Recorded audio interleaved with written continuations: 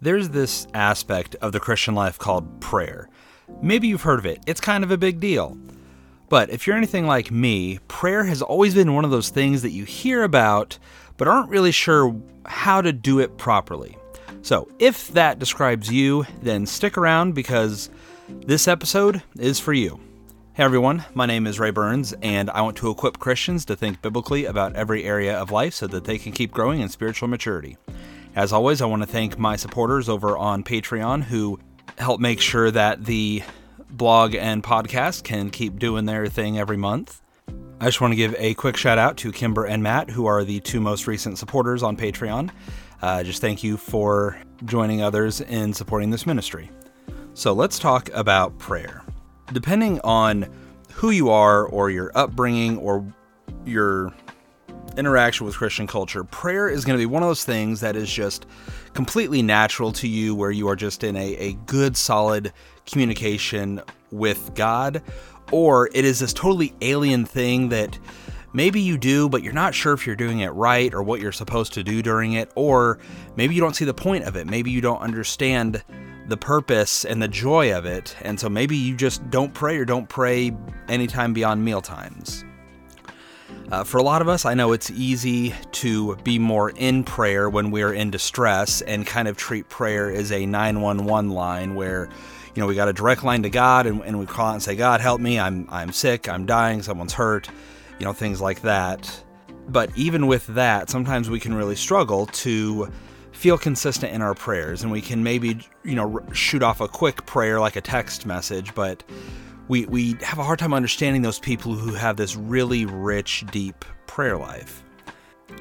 Now, I will argue that, especially from my personal experience, it seems easier to pray to God when things are difficult, not because necessarily we treat God as a genie in a bottle where he just exists to get us out of our troubles, but those times of deep distress are really those times where I think we better see just how reliant and how dependent we are on our God.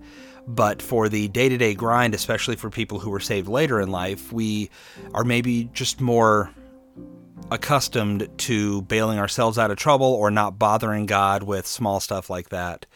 So by the end of this episode, I'm not guaranteeing that you're going to have a richer, deeper prayer life, but instead, what I want us to do is to try to better understand how we ought to pray or what we need to believe about God and prayer, so that when we go to pray, however we do it, because I don't believe there's one way it has to be done, but however we do it in a way that is most glorifying to our God, which is really the point of almost anything we do, right? So for this, there's all kinds of ways we could do it. There's been books written about prayer and things like that. Tim Keller, I believe, has kind of the pivotal book on prayer. Very easy to remember. It's called Prayer, so you could check that out. But for the purpose of this episode, what I want us to do is really to look at what Christ had to say about prayer while he was on earth. Because we are told, we are shown through the narrative of the Gospels that Christ was regularly in prayer.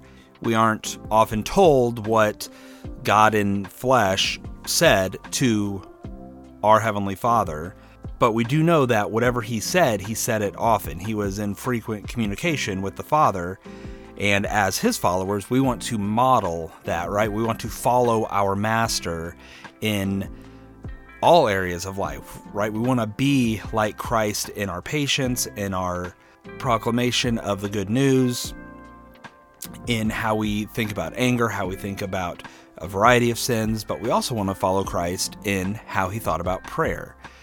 And so we are actually privileged to have something about prayer directly from Christ, because he actually told his disciples, and by extension, we get to kind of listen in on that conversation and learn the same thing they learned about what a model prayer is going to look like. Now, to be incredibly clear, I know that there are some people who use the Bible and they say this is how you have to pray. It's a repetition. It's like a rite. It's a ritual of prayer. But that's not what Christ says. Christ says to pray like this. And so that's what we're going to look at. Now, In my original article, I used the Lord's Prayer from Luke, which was shorter. And the reason I did that is simply because, for sake of time and space, I try to keep my articles a little punchier. I don't want to say shorter because they're never short, but I try not to drag things out so much that I'm going to lose people. So in the original article, I used the prayer in Luke because it didn't have as much content to it, but the benefit of a podcast is that I can go a little longer because you aren't cemented to a screen reading. You can listen to this as you're going on about your day. So what I want to do instead is to look at the model prayer that we see in Matthew chapter 6, verses 9 through 13. And so what we're going to do here is to basically look kind of line by line or thought by thought and try to break down the things that Christ is saying, because the model prayer that he gives us is pretty straightforward, but there is some depth and richness and good theology to it for us to understand. Now, I want to try to strike a very careful balance here, because if we just take everything at surface level, then that's where it kind of becomes this easy ritual to just recite. But in my own study, I've seen people go very in depth with it to the point that they almost overshoot, I think, what Christ would have been trying to say to his disciples, because we need to remember that his disciples weren't sitting there cross-referencing, the words that Christ said here with something that he said 10 pages ago. They were living this. And so we want to understand how his disciples would have taken this and what Christ would have meant to convey as he was saying this, rather than over-reading into the text and trying to make Christ say something he wasn't necessarily intending based on the context of who he was talking to, when he was saying it, and things like that. So to start this off, I'd like to actually go back to Matthew chapter 6, verse 5, because this is going to give us some warnings for us to keep in mind as we are considering prayer and thinking about prayer. So the first one, in verse 5, it says, "And when you pray, you must not be like the hypocrites, for they love to stand and pray in the synagogues and at the street corners, that they may be seen by others. Truly I say to you, they have their reward. But when you pray, go into your room and shut the door and pray to your Father who is in secret. And your Father who sees in secret will reward you." So an important thing here is that we don't want our prayers to be this grandstanding thing, this thing where we show off, where we let others know, hey, check out just how holy I am. Look at all the extravagant words I'm using. Look at how humble I am. Look how honest I am. Listen to the emotion in my voice. Now, that's not to say that there's anything wrong in prayer. And I mean, we see demonstrations of public prayer throughout the New Testament. But what Christ is saying here is when you are thinking of your own prayer life, don't just pray really when others can hear you. Have a private prayer life. Have a one-to-one quiet time with your Lord wherever you need that. He says to go into your closet and pray, and that's not necessarily a command that prayer must be done in a closet, because that's how God's going to hear you best. But instead, there is he's striking at a contrast between those who stand out in the synagogues or at street corners where everyone's passing by, where there's a constant hustle and bustle and everyone's hearing someone's voice praying over all that. Taking that and contrasting it to literally being enclosed in a small room where people arguably will be completely unable to hear you. So, first thing to keep in mind with prayer is that we want it to be genuine conversation with our God, not something we do to please others or impress others, or even really not something where we say, oh, I can't pray because I just don't know the right things to say. There's times when, in church culture, we often have small group prayers and people say, well, I'm just not very good at praying, or I'm not good at public speaking. And here I think Christ is even offering a comfort in that you don't have to have fancy words. You don't have to have this big, elegant, and eloquent prayer. And you don't need to be intimidated by those who maybe do have a more, for lack of a better word, impressive sounding prayer. There's some people who I've heard pray, and I mean, I'm stirred to love God more just because of the earnestness in their prayers and the words they say. But that shouldn't make someone else feel like, oh, well, I can't pray because I don't sound like them, because who cares? They're as much of a sinner as you are. So when you pray, don't worry about how you sound to others. Worry about how you are thinking about your God in that moment. Likewise, and kind of attached to that, verse 7, he then says, "And when you pray, do not heap up empty phrases as the Gentiles do, for they think they will be heard for their many words. Do not be like them, for your Father knows what you need before you ask them." And this is a huge thing, is we don't want to just necessarily badger God and keep saying the same thing over and over, or again have these big impressive things that we say, or even necessarily have a script that we constantly follow to make sure we tick certain boxes or things like that. You know, there's not some magic spell where God's not sitting around making sure that we say the exact right thing or the right amount of things or whatever. And in fact, as it says at the end there, your Father knows what you need before you ask him. Meaning that really, God's not like, oh, he needs that. Boy, I'm glad he told me because I wouldn't have known otherwise. You know, God knows because, well, let's face it, God is God, right? We're not surprising him with our prayers. And in a way, our prayer isn't just for us to tell God what we need, but almost in a way it can serve as a reminder for us to know where our needs are met, what our greatest needs are in the Father. So those are just two important things to keep in mind. It's not about big impressive speech. It's not about repetition. It's not even about making sure we cover absolutely every minute detail, like we're signing a contract with God and he will only answer the things that we specifically ask for in the exact right way. So kind of understanding that about prayer. Christ then goes on in verse 9 to say, "Pray then like this." Now, again, huge important thing. Pray like this. Pray after this. Let this serve as a model. This is not a thing that we have to say as a group or congregation. You can. It's fine. It is not evil or wrong to say the prayer exactly like this. However, when we think that we have to pray like this or Christ is commanding us to pray like this, we're completely missing the language that he used when he said, hey, here's a model, here's an example or a blueprint to follow, to make sure you are keeping some things in mind. So with that being said, let's now kind of really dig in to some of the things that Christ is telling us to pray for, paying attention to the order, some of the words used, and things like that. First is I'll read the full prayer and then we'll kind of dissect it a little bit more. So he says, "Pray like this, Our Father in heaven, hallowed be your name. Your kingdom come, your will be done, on earth as it is in heaven. Give us this day our daily bread, and forgive us our debts, as we also have forgiven our debtors. And lead us not into temptation, but deliver us from evil." So as we are dissecting this, what I want us to focus on is not, again, these specific words we pray. Instead, I want you to focus on what you believe, or focus on your heart as you're praying this, because we can say all the right words, we can sound good to others, we can feel like we are ticking the right boxes, but if we're not believing the context of this, if we're not having a good substance to our prayers, then it doesn't matter that we're praying to someone named God.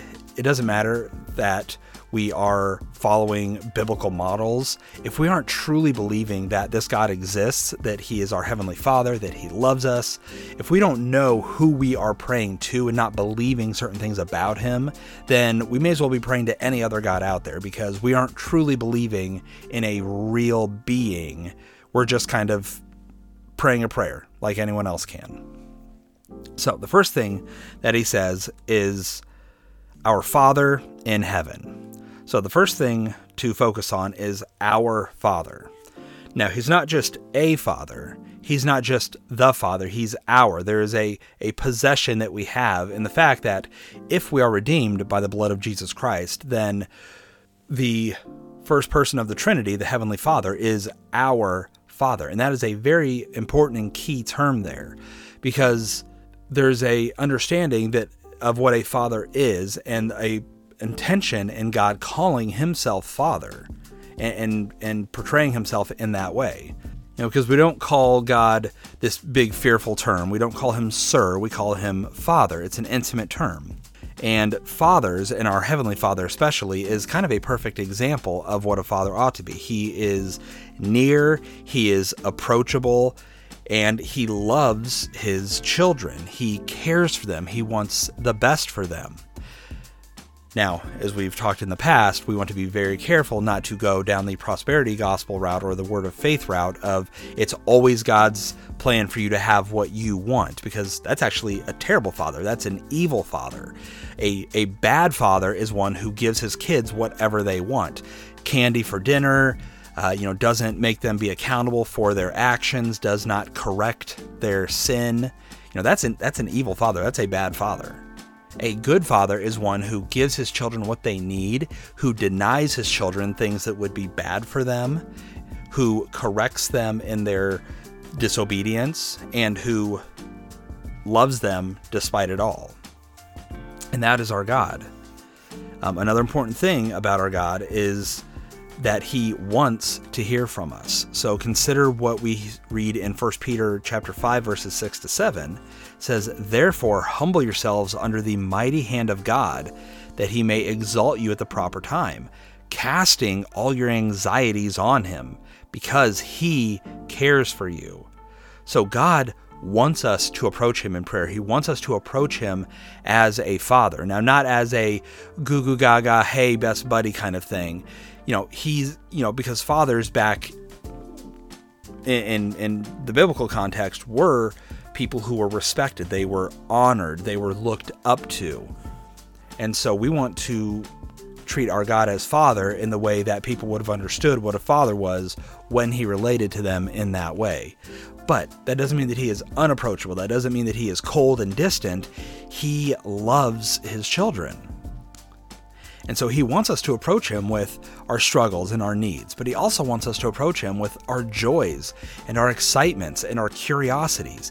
He wants us to rely on him for truth as a child relies on their father for truth and understanding. For when they fall down and skin their knee, when they drew an awesome picture, when they, want to put on a show or a concert or something like that with their little, $5 xylophone or whatever. And if ever we want to know, well, how much does God love us? How involved is he in his creation? How much does he really care? Let's go John 3:16 with it, right? "For God so loved the world that he sent his only begotten Son, that whoever believes in him will not perish but will have everlasting life." God cared so much about this broken, rebellious, evil humanity who spits in his face every single day, that he sent Christ, the second person of the Godhead, to enter into sinful humanity, to be mocked and scorned, and to be hung on the cross, brutalized and killed by his own creation that he came to save.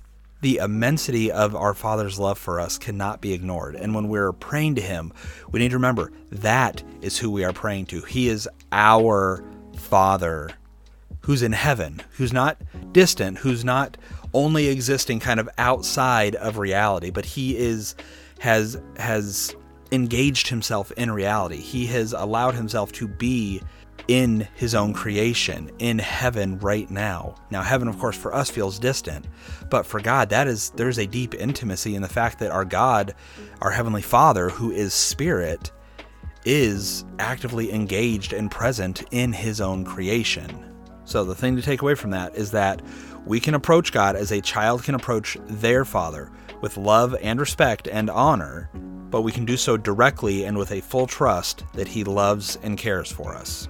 Now, the next one is hallowed be your name.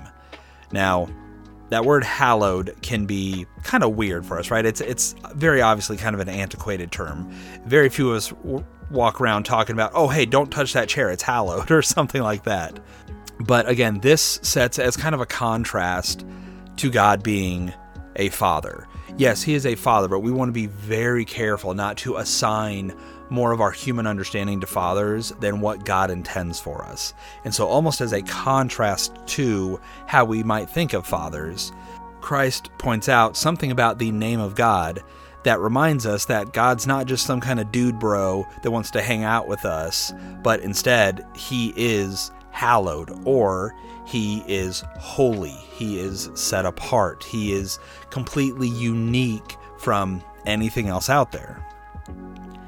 And with that reminder, with what Christ is saying, he's reminding us that we need to reverence God. We need to exalt him. We need to hold up the name of our Heavenly Father, remembering that there is a uniqueness about it that does not make God like one of us. God's not just a better version of a human.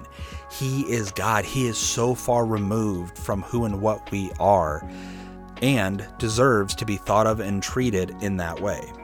So remember Exodus 15:11. Who is like you among the gods, O Lord? Who is like you, majestic in holiness, awesome in praises, working wonders?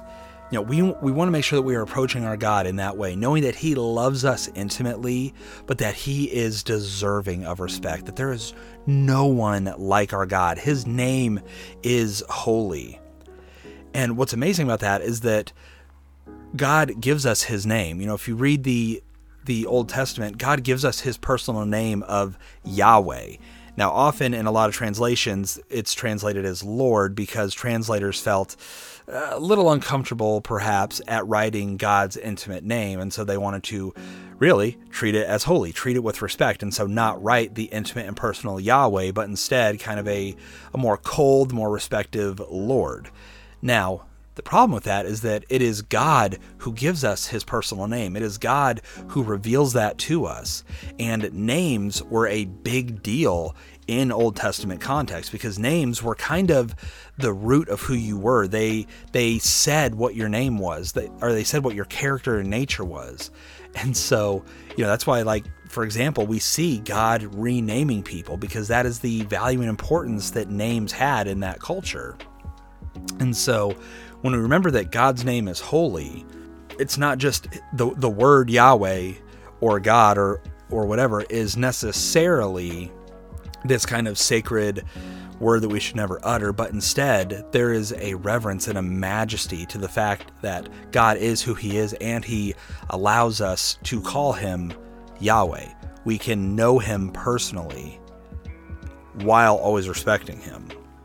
And even Christ did this, right? Christ, who was equally God, he isn't necessarily below the Father. You know, there's not a tiered system where God the Father is on top and then there's God the Son and then, you know, God the Holy Spirit kind of hanging out down there at the bottom rung. They have different functions with equal majesty, equal value, equal importance. But we even see here that Jesus Christ, right, the Son of the Trinity, even he deferred to the Father. He submitted himself to the Father perfectly. And if Jesus Christ did that to the Heavenly Father, how much more should we respect the holiness and uniqueness and majesty and authority of our Heavenly Father? So the thing to take away from this is that when we pray, we speak to a holy and amazing God. Nothing in the universe is like him, and he is worthy of our worship and honor. He calls for us to know him personally, but we want to keep a balance of always remembering who God is compared to us. Now, next is verse 10, "Your kingdom come, your will be done, on earth as it is in heaven." So the first line there, or the first phrase, "your kingdom come." You know, Christ came to usher in the kingdom. He came to essentially reclaim the world, to set apart the kingdom of darkness that had been basically established since the rebellion in Eden, and instead to usher in a holy and perfect kingdom. And we will see this kingdom kind of reach its culmination in the future when Christ comes back and reigns bodily for 1,000 years. And then at the end of Revelation, we see that Christ will kind of remake the heavens and earth, do away with the old, rebuild it, and allow earth to be in the perfect state it was always meant to be, now without the tree of knowledge of good and evil, because God's purposes have already been fulfilled, and therefore we know there will be no real option or desire to sin, because we've already seen the results of it. We've been redeemed by the blood of Christ, and he's been perfection for us. But what Christ is saying, though, is that we need to be kingdom-minded. And again, this phrase has been so hijacked that we have to be very careful with how we think about it, because Christ isn't calling us to set up his kingdom so that he can come in.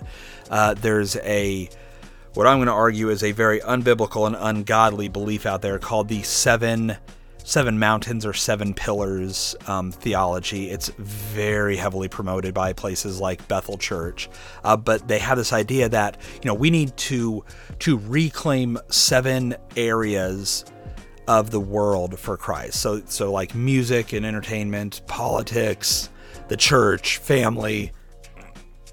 There's this weird belief that because, he says, we need to bring in the kingdom. That's not what Christ is talking about here. He is just talking about how he came to conquer. He calls for us to, in a way, conquer, to dominate the earth with the gospel, to spread the gospel.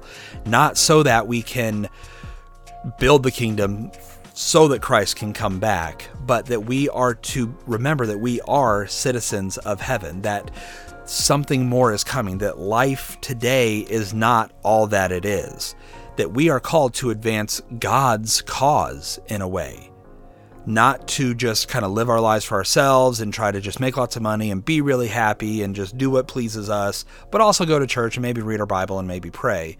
No, we want to be so heavenly minded that what we do on earth is a clear reflection of who we represent, who we belong to. And even with that, we want to always be looking forward to the return of Christ when he will come and set up his kingdom, knowing that the world today is not how it's meant to be and it's not how it's going to be. But we are praying, Christ, come soon. Come set up your kingdom. Come conquer evil. Come rule as you are worthy to do. If you read early in Revelation, worthy is the Lamb. So that's an important thing to keep in mind as we are praying, is we want to be praying for Christ's return and to be praying in a way that we are living a life that is reflective of someone who is a citizen of heaven, who is a foreigner, who is a visitor, who is a diplomat here on earth for the kingdom of Jesus Christ. And then he says, your will be done on earth as it is in heaven. Now, your will be done, again, that is that idea of we are in the interest of God's will being done. Not our will, not our desires, not our preferences. We trust God and desire not only that what God wants done will be done, because we know that it will be, but that we can be instruments and tools in his hands to see that come true. We aren't just called to sit on the sidelines. We aren't just passively hanging out. We are involved in God's plan. He doesn't need us, right? It's not that God's sitting there saying, boy, if they don't do this, I don't know how I'm going to get it done. But an example I like to use is it's like dad asking his kid, hey, why don't you come help me change the oil in the car? Like, dad doesn't need the kid. And in fact, things will probably be done slower and less perfectly than if dad was just to do it himself. But he calls on the child to share in the work with him. And similarly, our Heavenly Father calls on us to share in the work, to advance his cause and his kingdom on earth. And with that, we also know that everything that God is doing is for a purpose. There is a plan to it. I'm going to ruin some people's coffee cups and inspiring wall art, but Romans 8:28 is actually a perfect statement on how we can think about God's work in the world. It says, we know that God causes all things to work together for good for those who love God, to those who are called according to his purpose. That's not about tragedy in our lives working out better for us. That's about tragedy in our lives working out for God. That is about good things in our life working out for God's plan. It's not a mantra that we just keep repeating to ourselves to say, everything's going to be okay, everything's going to be better, it's going to work out well in the end for me, because we don't have a guarantee or promise of that. You didn't have Paul sitting there in prison waiting to be executed, just repeating, all things work together for good, all things work together for good, God's going to deliver me from this, it's going to be okay. No. All the apostles died horribly. People in the early church died horribly. People in the church today, maybe not necessarily in America or even in Western countries, but in the East, Christians today are dying badly. And they have the same Bible we do. They can read Romans 8:28 for themselves. but they understand what's really at work here. It's not that God makes all things work together for us, for our good, but for His good, for His plans. And sometimes the best thing for us is tragedy and misery and suffering. We may not always understand why on this side of earth or on this side of heaven, but we know that God is making all things work together for good. We are His tools. We are His instruments on earth. This earth isn't our permanent residence. This is not where our hope is lined up. And so when tragedy strikes, it's hard to see it in the time. It's hard when we lose a loved one, when we are suffering, when we lose a job, whatever. But we know that because this earth is not our permanent residence, it's not our hope, that things are working together for good. We may never bounce back health-wise. That person that we love may not be resurrected. But there is a good plan to our God that is advancing His will. His will is being done. And we want to trust Him and rely on Him for that. And so when we're praying in that way, we want to pray that God's will be done.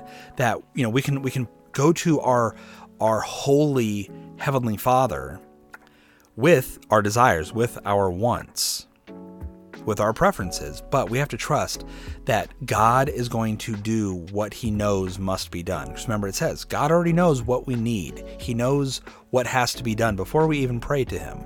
And so prayer is our opportunity to, yes, go to our Father, to tell Him, hey, here is what I would like. Here's what I hope, heal this person, save this person, help me land this job, help me to do well in school or at work or whatever. And those aren't wrong things to pray for, but how we think about those requests and petitions matter. Because if we say, God, I can only be happy if you answer it in the way that I desire, then what we're saying is, God, I am the judge of you. My will must be done. You exist to fulfill my will. And no, when we pray, when we live, we want God's will to be done through His people. So with that, the takeaway is that our prayers, like our lives, must be centered on the will of God. Although we can make our requests known to Him, we must ultimately remember that God's glory is our greatest desire, even more than our own happiness. Now, this talks about on earth as it is in heaven. This one is kind of a fun one to study and think about, and it's one that I'm going to kind of put an asterisk by and say I am still learning on this one. I am still refining my understanding of precisely what Christ means by this. So with this little section, I'm just going to tell you my understanding of it as it stands presently. It could change, it could modify, it could be deepened, but I want to briefly explain what I believe Christ means by this. So there is a reality, an understanding that a lot of people may not be familiar with. It's growing in understanding today. It's not a new teaching by any stretch of the imagination, but it's one that is coming more into public consciousness or Christian consciousness, if you will. And that is this kind of reality that God has spiritual beings in heaven, that He acts out His will through them. We often think that, God calls us to serve Him on earth, but in heaven, in the spiritual realm, God's just kind of making declarations, making plans, and they just happen because God says it. But if you track through the Old and New Testament, there is this kind of reality that God has spiritual beings like angels, like seraphim and cherubim, these spiritual beings that He works through in the same way that He works through His people on earth. So to try to very briefly explain this, and this is why I was actually hesitant to get into the Matthew passage, just because this one is, I don't want this to detract or to be something that someone gets so distracted with. But again, this is my understanding right now. So to give an example of what I mean about God using spiritual beings or heavenly creatures, you can call them angels if you want, but angel is more of a job title rather than like like we would say a dog or a cat or an angel. Angel is more of a job description, like we would say a postmaster or a police officer. So to show what I mean though, back in 1 Kings chapter 22, we have in verses 13 to 28, and I'm not going to get into the whole thing, but we have a prophet of the Lord named Micaiah, and he is going and he is kind of prophesying against King Ahab, and Ahab just doesn't like this guy because Ahab has all these prophets, but there's this one guy named Micaiah who just never says anything good and never tells Ahab what he wants to hear.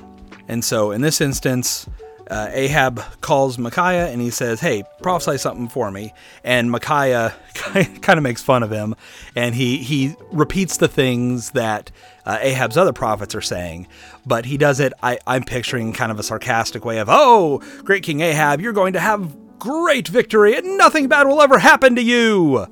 And Ahab's just like, and so Ahab says, to basically tell him the truth. And so Micaiah kind of tells him, hey, bad things are a-coming. And then the king, it says here in 1 Kings 22, verse 18, and the king of Israel said to Jehoshaphat, did I not tell you that he would not prophesy good concerning me, but evil? And Micaiah said, and here's where this is important, or here's where our focus is. Therefore, hear the word of the Lord. I saw the Lord sitting on his throne, and all the host of heaven standing beside him on his right hand and on his left. So here we are seeing what Micaiah saw. He saw the host of heaven, the spiritual beings, angels and other spiritual beings with different job functions, standing around the Lord. And the Lord said, who will entice Ahab that he may go up and fall at Ramoth Gilead? And one said one thing and one said another. So commentary here is that God is saying, hey, I have a plan. I want Ahab to fall. My will is for Ahab to be defeated. Who is going to make sure this happens? How are we going to do this? So God, who can do all things, he could just smite Ahab if he wanted, but he is advancing his will through this heavenly host. And one said one thing and one said another, I think means that people were giving ideas, but God was being God, being all-knowing, was saying, no, that's not going to work, that won't work.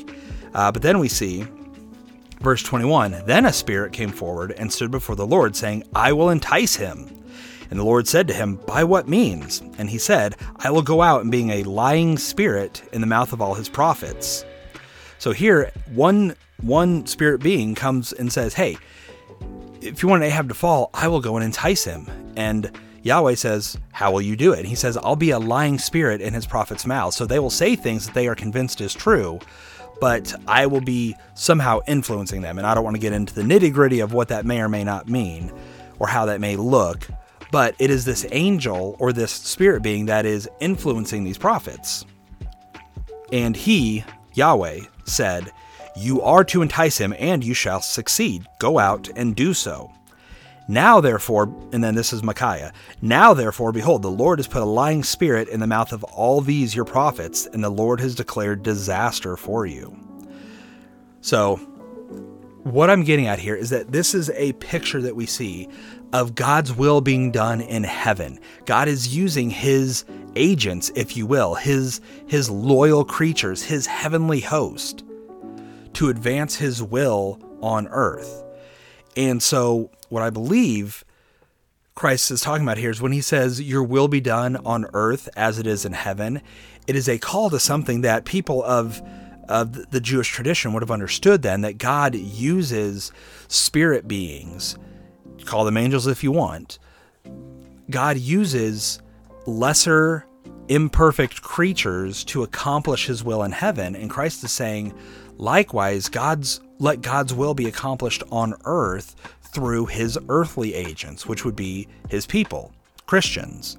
Now, if that's true, then what that is saying to us then is that as we are praying, we don't want to necessarily just pray, God, save this person, God, make things better, but instead, God, use me, right? Here am I, Lord, send me. This reality that we don't want to just sit around and just kind of watch God go to bat for us, but we want to act in full surrender to him, in full reliance on his power, but knowing that even though God could do whatever he wanted with zero effort on his part, instead, he chooses to work in heaven and on earth through his people, or in heaven, his heavenly host. So, as we're praying for God's will to be done, we want to be voluntary participants in his will. We want to be willing to go out and do the thing in the name of the Lord, not say, God, if it's going to happen, I've got to be the one to do it, and I need to be smart and I need to be clever in order to see this person saved. No, we are fully reliant on God's work through us, right? Especially the work of the Holy Spirit in our lives. We can even personalize it and say, God, I know it's your will that I stop doing this sin, getting angry at my kids, looking at pornography, being, lazy at work, being unthankful, gossiping, whatever it is. But we don't just sit around and say, God, I'm still sitting here waiting for you to abracadabra it. No, we want God's will to be accomplished through his people's work in the name of the Lord.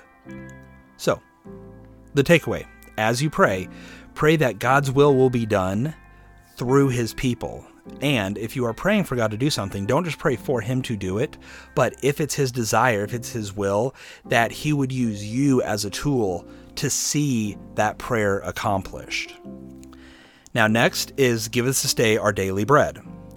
Now, there's two ways we can take this. There is, I think, one that is obvious and one that I've seen some commentators as I was studying this say this, and I'm a little iffy on it. But let's go with the obvious one. Give us this day our daily bread. God provides for his people. It is not, as I said, us just trying to do the work and trying to do our best and us having to rely on ourselves. We know, we understand, and we need to be praying in the sense that God provides everything for us. Every good gift comes from above.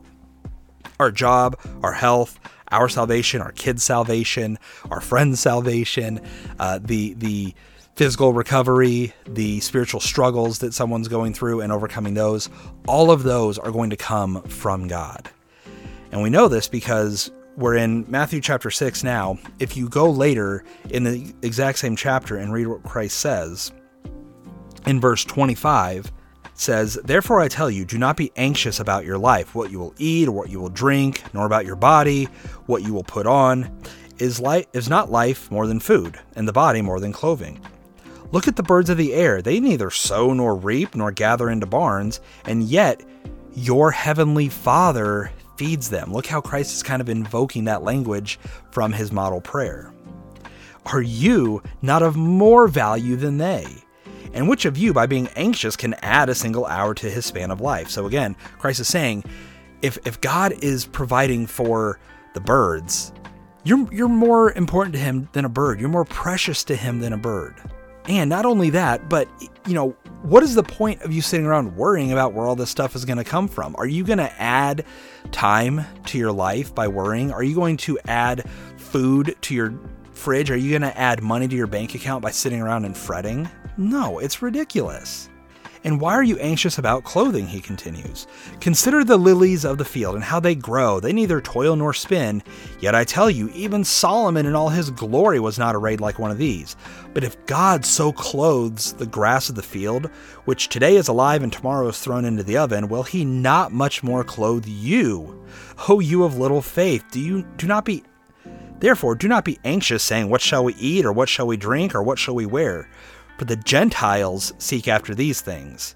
Now, again, in this case, Christ was just talking to Jews. This is when, before the fullness of the Gentiles was going to be coming, and the gospel would break out from the temple and be made available to the whole world. So Christ is saying that's stuff for the Gentiles, those who do not follow God, those who are not currently God's people.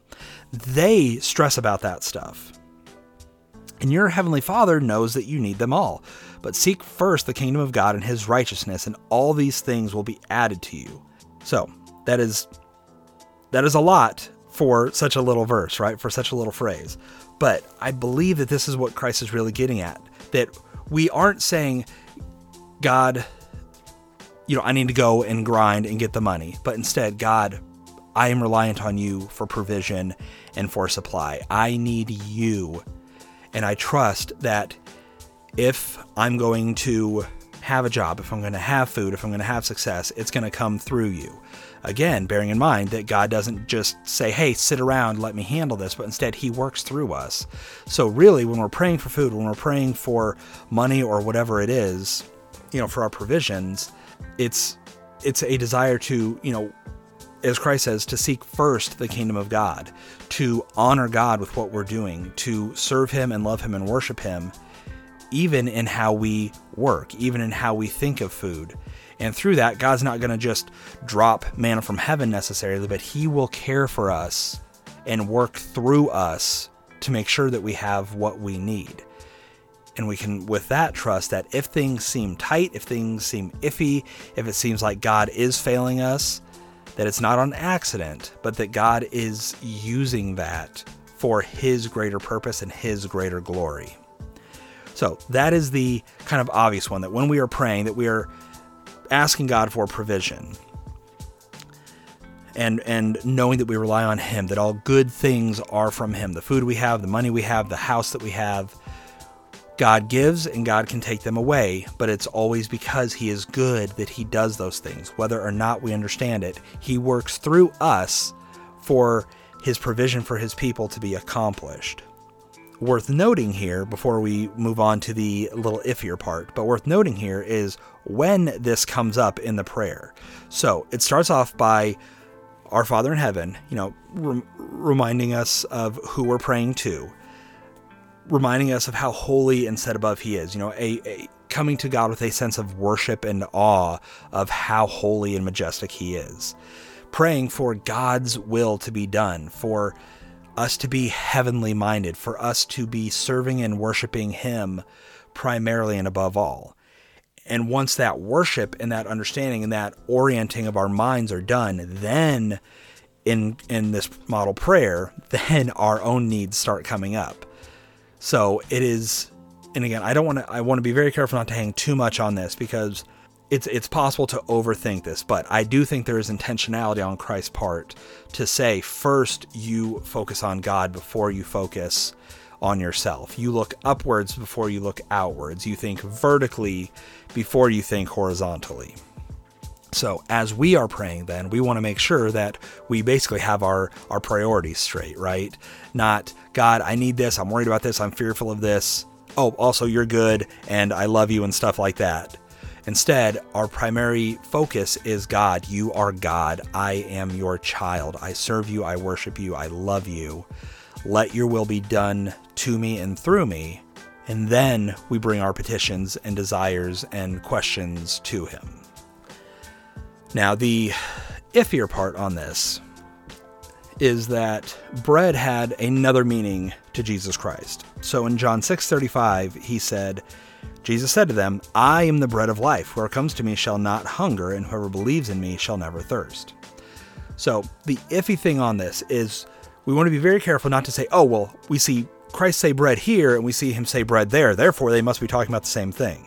And I mean, maybe, possibly, but what could be meant here, if Christ is being clever, if he is having layers of meaning even, is not just give us our physical needs, but also give us our spiritual needs. Because when Christ talks about being the bread of life, it's always in contrast to physical needs. People come to him and they say, hey, I want some bread. I want my physical needs met, even though tomorrow I'm going to be hungry again.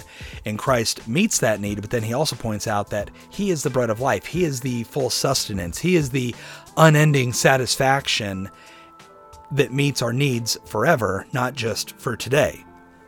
So, again, I want to be careful not to hang too much on this, but I think there is some credit that can be given that if his disciples were familiar with how he talked about bread and in Christ's prayer said, give us our daily bread, there could be a double meaning there of meet our physical needs, but also focus us on the bread of life. Give us Christ day by day. Let us be fully satisfied in him, even as we are seeking to have other needs met.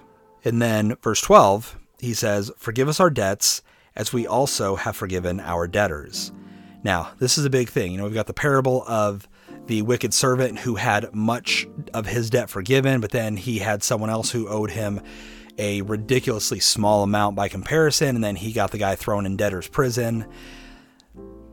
We have my very old episode on therefore in the golden rule. The golden rule of treat others as you want to be treated.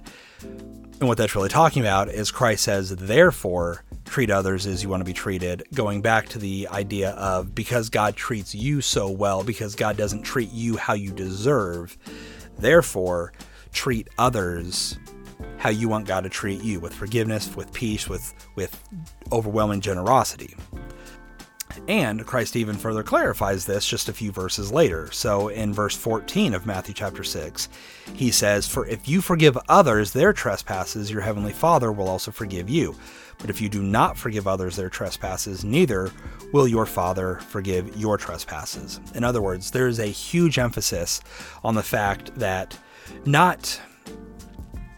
again, we got to be careful with the assumptions we make here. It's not that we earn forgiveness by forgiving others, but instead there is this logic to it, that how can we be forgiven of so much and not forgive others of so little? So Christ here is kind of talking to forgive us just as we want to forgive others. And we forgive others because God forgives us. So here, Christ, in a broad sense, is talking about our relationships to others. So we've gone from our relationship and worship and reverence to God to our personal, individual needs. And then he kind of expands it out to how we relate to others. And an important thing is to treat others in a way that reflects someone who has been forgiven of their crimes against a good, perfect, and holy God. So are we going to be angry at someone for cutting us off in traffic? How small is that compared to how we sin against God? And the ridiculousness of it is getting angry at people for sinning against us is something that God also forgives us of. And so the reality, the even insanity of us treating others with hostility, being offended that others would dare to disrespect us, dare not to treat us how we want to be treated, is ridiculous. And when we consider how much has God forgiven us, how much does God love us, how patient is he, even while we're in the midst of sin, how much does he still care for our needs, even when we act in rebellion against him? So a lot of the New Testament just kind of continues to drive home to this main point that Christ is making, is that God forgives us and we forgive others. We base our relationships with Christians and non-Christians on how God has treated us. Because of what God did, therefore, here's how we treat others. And when we are living that way, when we are truly believing that as we are praying to our God, it is going to be so much harder to hold a grudge against people, to get angry at people who we don't know, people at the grocery store or in traffic. It's going to be harder to hold things against our spouse or our kids or our friends or family. And through that, we're going to be able to represent Christ to everyone even better. And we're going to be able to, at the very least, not dishonor the name of Jesus Christ, because we are going to be living as people who are temporary residents on earth, whose primary goal and desire is to fulfill the will of God as his child. And the will of God is not for us to get even, to get revenge, to be angry, to be selfish. It's to reach others with the gospel and to represent Christ to the world. And so the takeaway for that one is to, number one, remember that we are broken and helpless sinners. That each day we must hate our sin and continually kill it through the power of the Holy Spirit. And although our wickedness can never outdo the power of the cross, we still confess our sin because the things we love and hate are tied to the one we worship. Because it's not just a matter of forgive us our sins as a simple statement, but that's about confession, right? That's about bringing our sins to God, acknowledging our sin, asking him to forgive us. But then on top of that, when it comes to forgiving others, just as our hearts need to be right with God, our hearts also need to be right with other people. We will be sinned against by our spouse, our kids, our friends, our coworkers, that jerk in traffic. And although people can hurt us deeply, no one comes close to how much we sin against God and hurt him. And as we live in regular repentance from sin against God, we must rely on his grace to show us how to live a life of forgiveness towards others. Now he goes on, verse 13, and lead us not into temptation, but deliver us from evil. Or some translations would say, deliver us from the evil one. So first is lead us into temptation. Oh boy, can we misunderstand this. So when we think about God leading us into temptation, the very obvious thing that we immediately dismiss, because we know that's not right, but our first thought is the idea of God taking our hand and dragging us through temptation and saying, and God putting temptations in our life to sin against him and for us to overcome it and for us to weather through the temptation that God is presenting. To just throw that out, let's remember what James 1:13-14 says. Let no one say when he is tempted, I am being tempted by God. For God cannot be tempted with evil, and he himself tempts no one. But each person is tempted when he is lured and enticed by his own desire. So when we're talking about saying, God, please don't lead us into temptation, again, that's a translation decision that was made. A better way to say it or think about it would be, God, do not allow us to be led into temptation. Protect us from the temptation to sin against you. And that is, as James points out, a heart matter, right? We are not tempted because someone comes along and makes us want to be tempted. Our temptations come because we have desires in our heart that we dwell on and focus on and then want to act on sinfully. Another thing this could mean is the word temptation there may be, again, a poor translation decision. Instead of temptation, perhaps a better way to think of it is, do not lead us into trials. Don't lead us into difficulties, if you will. So rather than thinking of it as, the temptation of, adultery, the temptation of drinking alcohol and getting drunk or stealing or whatever, think of it more as, don't lead us into persecution. Don't lead us into earthly trials where we ourselves are attacked, in a sense.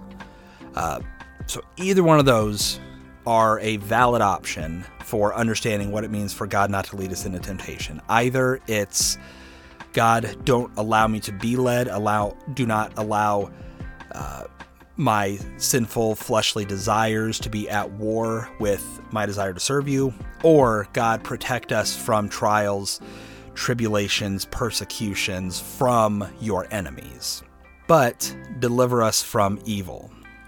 And I'm going to be honest right now, I just had a very long gap in my recording. I just had to go clear out my lungs a little bit. I don't know if you can tell, but I've been just having some congestion issues for about 2 weeks now. And if you are kind of a more active listener, you may notice, hey, it's been a while since Ray's recorded. Well, I've been having a hard time talking. But anyway, so I don't remember exactly the last thing I said before I had to go deal with my lungs. But I think that the better way to understand this last phrase of deliver us from evil is to deliver us from the evil one. And here's why I say that. So later on, in Matthew chapter 13, we have the parable of the sower. And in that, I'm going to super duper condense this, but he talks about how someone scattered seeds and the seeds fell on different types of ground, and based on where they fell, the seeds either grew and flourished, or grew and withered, or didn't grow at all. Now, the first one that he talks about in Matthew 13, verse 4, it says, and he sowed some seeds, and as he sowed, some seeds fell along the path, and the birds came and devoured them. All right, weird, but sure, yeah, birds will eat seeds that are just sitting there out in the open and not buried. That makes sense. So what's he talking about here? Well, Christ explains it because everyone else was just as confused as we are. So jumping up ahead then, in verse 18 is where he starts to clarify what all the different seeds represent. He says, hear then the parable of the sower. When anyone hears the word of the kingdom and does not understand it, the evil one comes and snatches away what has been sown in his heart. This is what was sown along the path. Now, first thought might be, that is super weird. We can lose our salvation. Satan can steal the truth of God from us. Oh no! No, settle down. Because keep in mind the context of when Jesus Christ said this. So at this point, he was still on earth. He had not ascended to heaven, and the Holy Spirit had not come to dwell in the children of God, to seal them for the day of salvation. So at this time, even though God knew who was and wasn't going to be saved, there was still a difference in the kind of safety that people had. A lot of this that we try to read with our post-Pentecost mindset. So an argument here could be made that if this is meant to be, if what Jesus Christ said or meant was to protect us from the evil one, what he may be saying is that as people in that day were listening, right, as Christ was going around proclaiming the good news, but he had not yet paid the penalty for sin, that even people who believed in the name of Jesus Christ were still, in a way, playing the waiting game, right? Their sin had not been paid for. They could not have true and total forgiveness of sins. If you read Hebrews, I think it's chapter 10. I'm going off script right now. But Hebrews chapter 10 talks about how, the blood of goats and bulls could never fully pay the price of sin. They were kind of putting a pause. They were an act of faith more than an actual act of sin forgiveness. And so, but that is the world that these people were living in, is that there were still sacrifices and stuff being made, but sin was not being fully forgiven. So it's possible that as Christ is calling his followers to pray that the evil one not come and snatch the truth from them, argument could be made that he's saying that for those who hear the truth, to not just let it fall and nothing happen, but instead to protect them, to let the truth of Christ dwell and grow in their heart, so that whether they died in their belief in righteousness, as we see in Hebrews 11, or if they lived long enough for Christ to ascend into heaven and the Holy Spirit to come, that they would essentially keep the faith, keep their belief, keep their reliance on the truth of God for the forgiveness of sin. So that's the argument for translating it evil one. But so I guess before we move on, how do we think of that today then? Because as followers and as believers, if we are saved indeed, right? If the truth of the gospel lands and grows, then how do we pray this?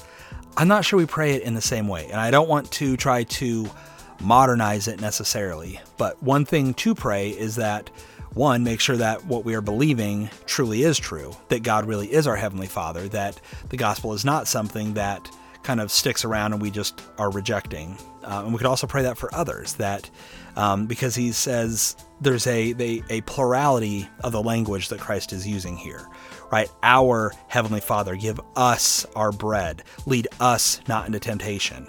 So while we can individualize these prayers, there's also a sense of public prayer here and group prayer.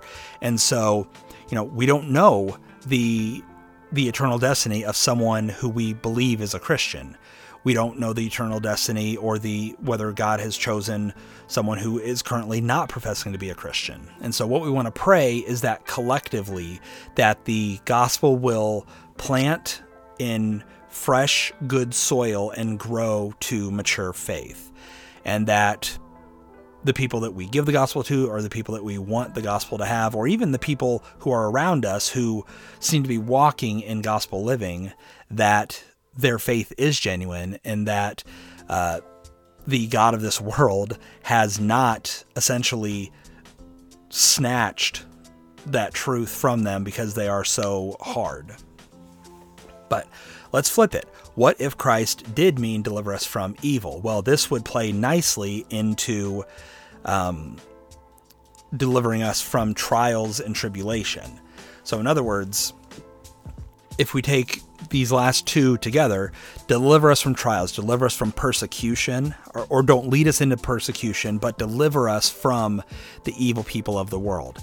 In other words, these two walk hand in hand of evil people, God's enemies, want to hate the things of God. They, especially where this was being said, right, in the Roman context, which was a very polytheistic, anti-God world. The Jews were tolerated, but as we see in later centuries, Christianity didn't stick around too favorably with people.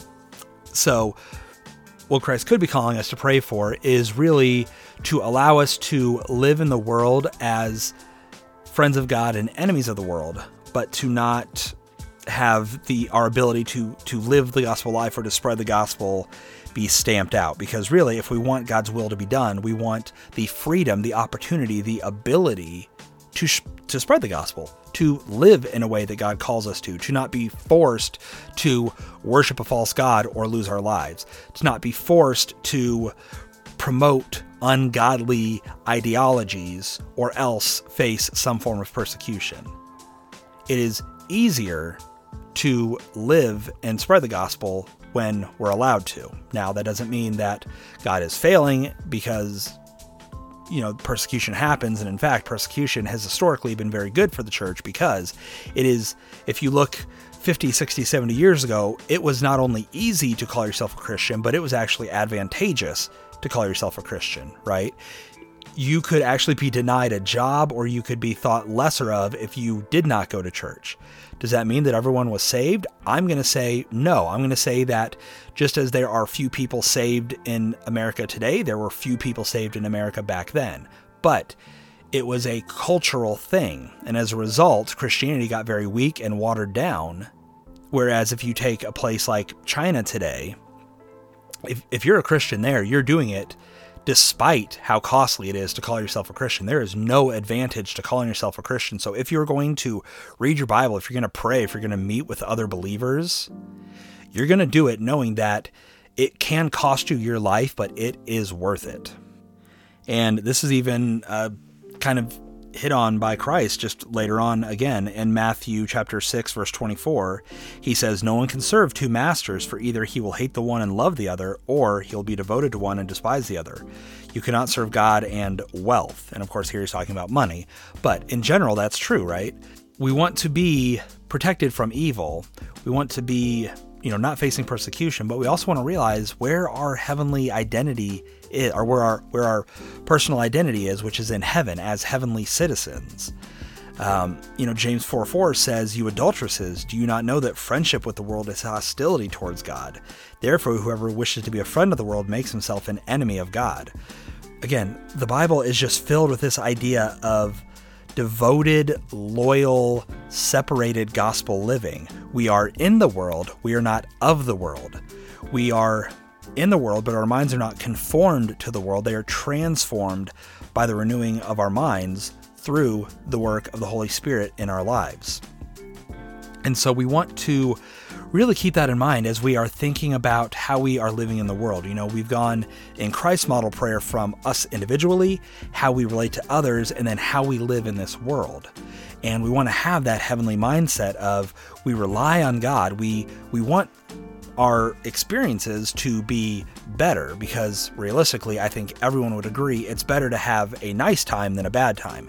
It's better to live for God in an easier world than in a hard world, as long as we are living for God with equal strength under persecution or under flourishing and society's favor, right? We don't want to be lazy in our gospel living, but overall, though, we want to realize that there is a difference in the world. There is living for the world, being a citizen of the world, having our identity in the world, thinking like God's enemies, finding our happiness in having a spouse or a good relationship, in having wealth, in having popularity, in being thought of well, and whatever it is, having kids and finding our identity in them.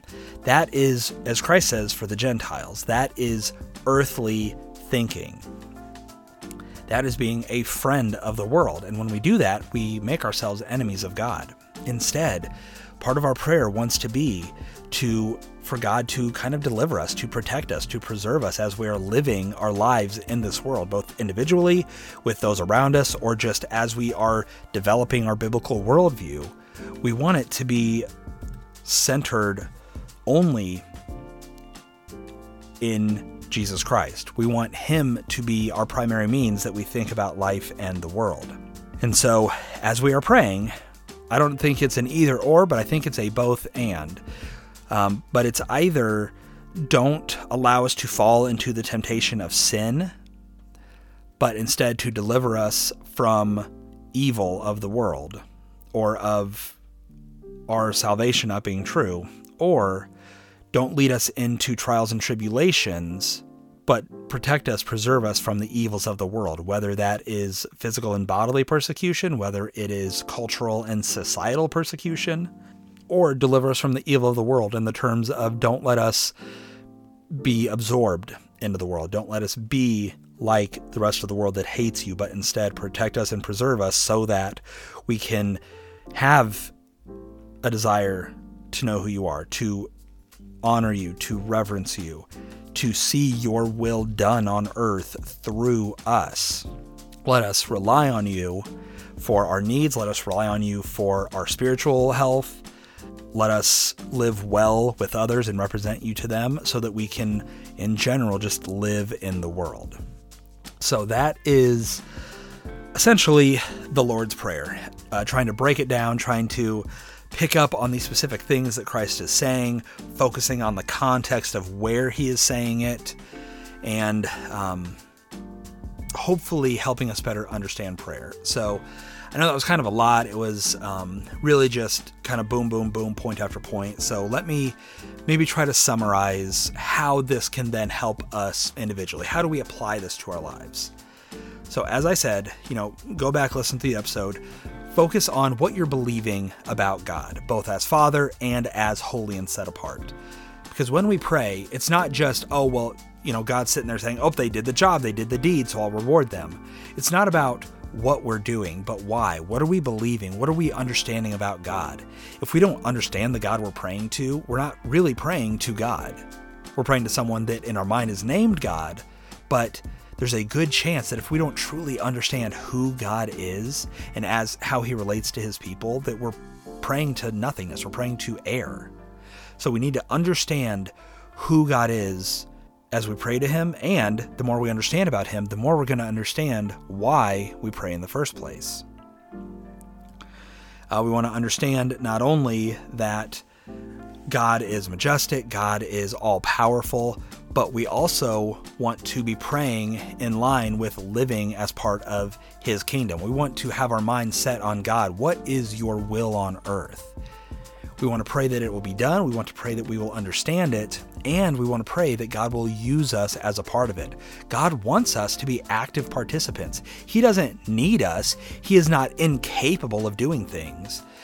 Yet, God in his perfection still chooses to use imperfect creatures to fulfill his perfect desires. And that's an overwhelming thought for us at a certain point, because who are we? How worthy can we possibly be? What value can we possibly add to God's will? Shouldn't we let someone else do that? No, we aren't worthy. We aren't capable. Yet, we can trust that this is how God has chosen to do things. He has chosen to use his people to spread the gospel. God doesn't just come and present the gospel to each individual. He calls on us to do it.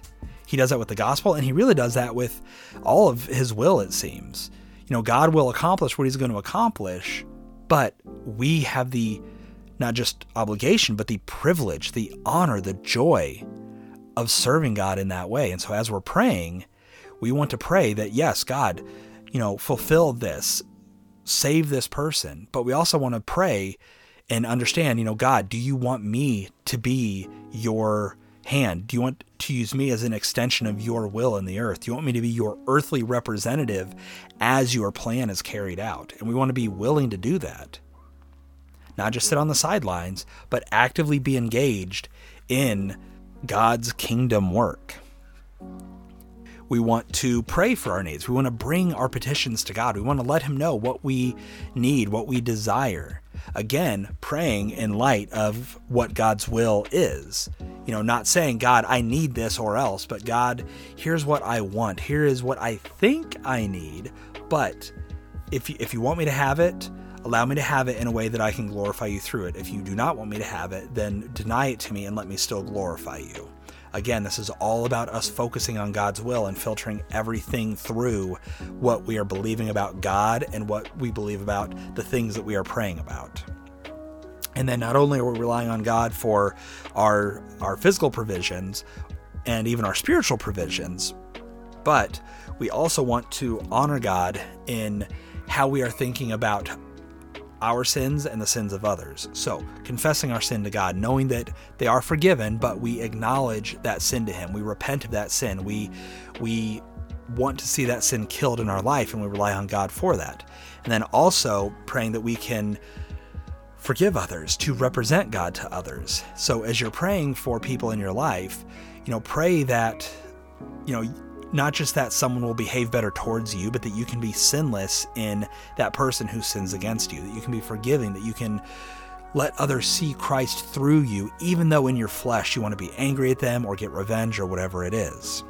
And then we rely on God for basic living in the world, protection from those who hate God and who by extension, because they hate God, because they hate Christ, they hate us as well because we represent him as we've been praying for, right?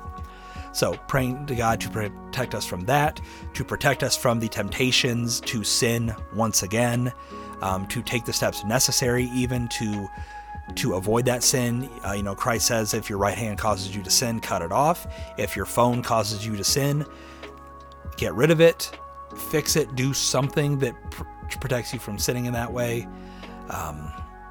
And really just praying that God will help us to live in the world well, that we will know with certainty that our salvation is genuine, that those that we are living with will have a genuine salvation, and that we can live in this world in a way that is focused or is filtered through a biblical worldview that understands who God is, who we are, what our purpose in life is, and how when we pray, that's what we are focused on. We are focused on who God is and everything that flows from that.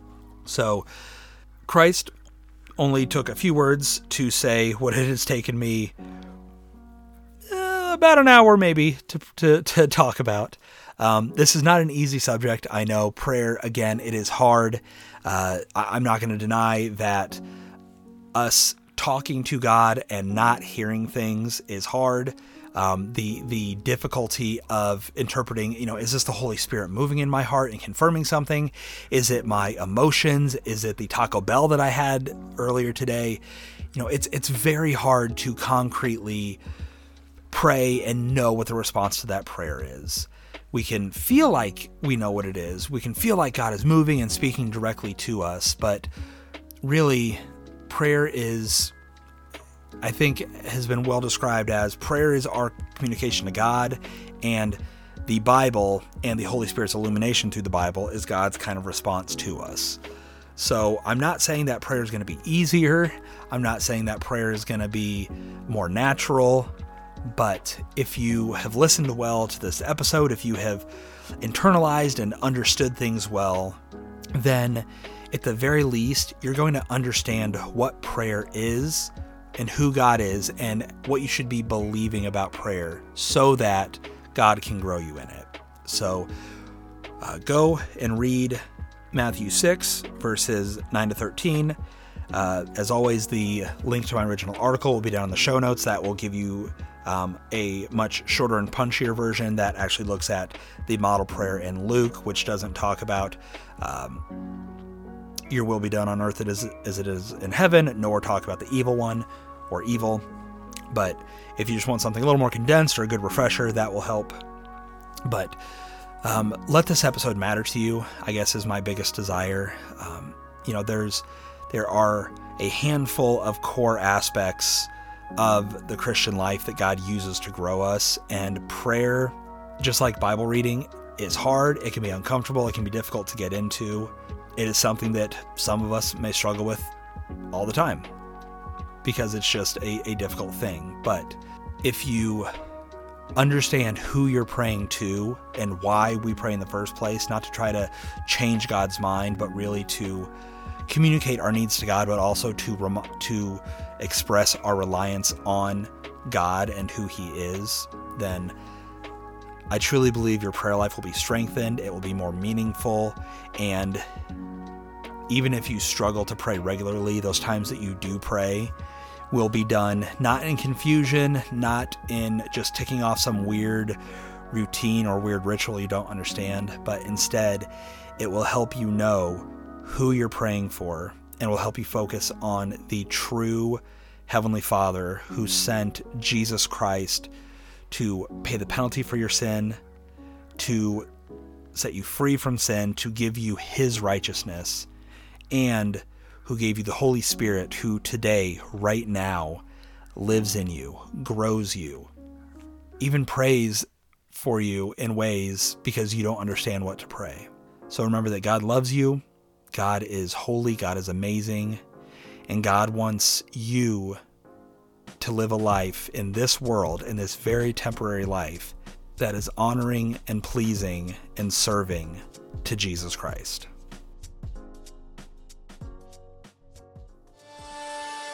Thank you for listening to this episode of Onward in the Faith.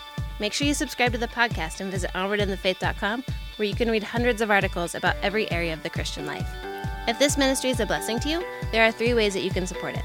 You can pray for Ray and Onward in the Faith itself. You can share this episode with others, or you can help with various expenses by visiting patreon.com/onwardinthefaith or following the link in the show notes.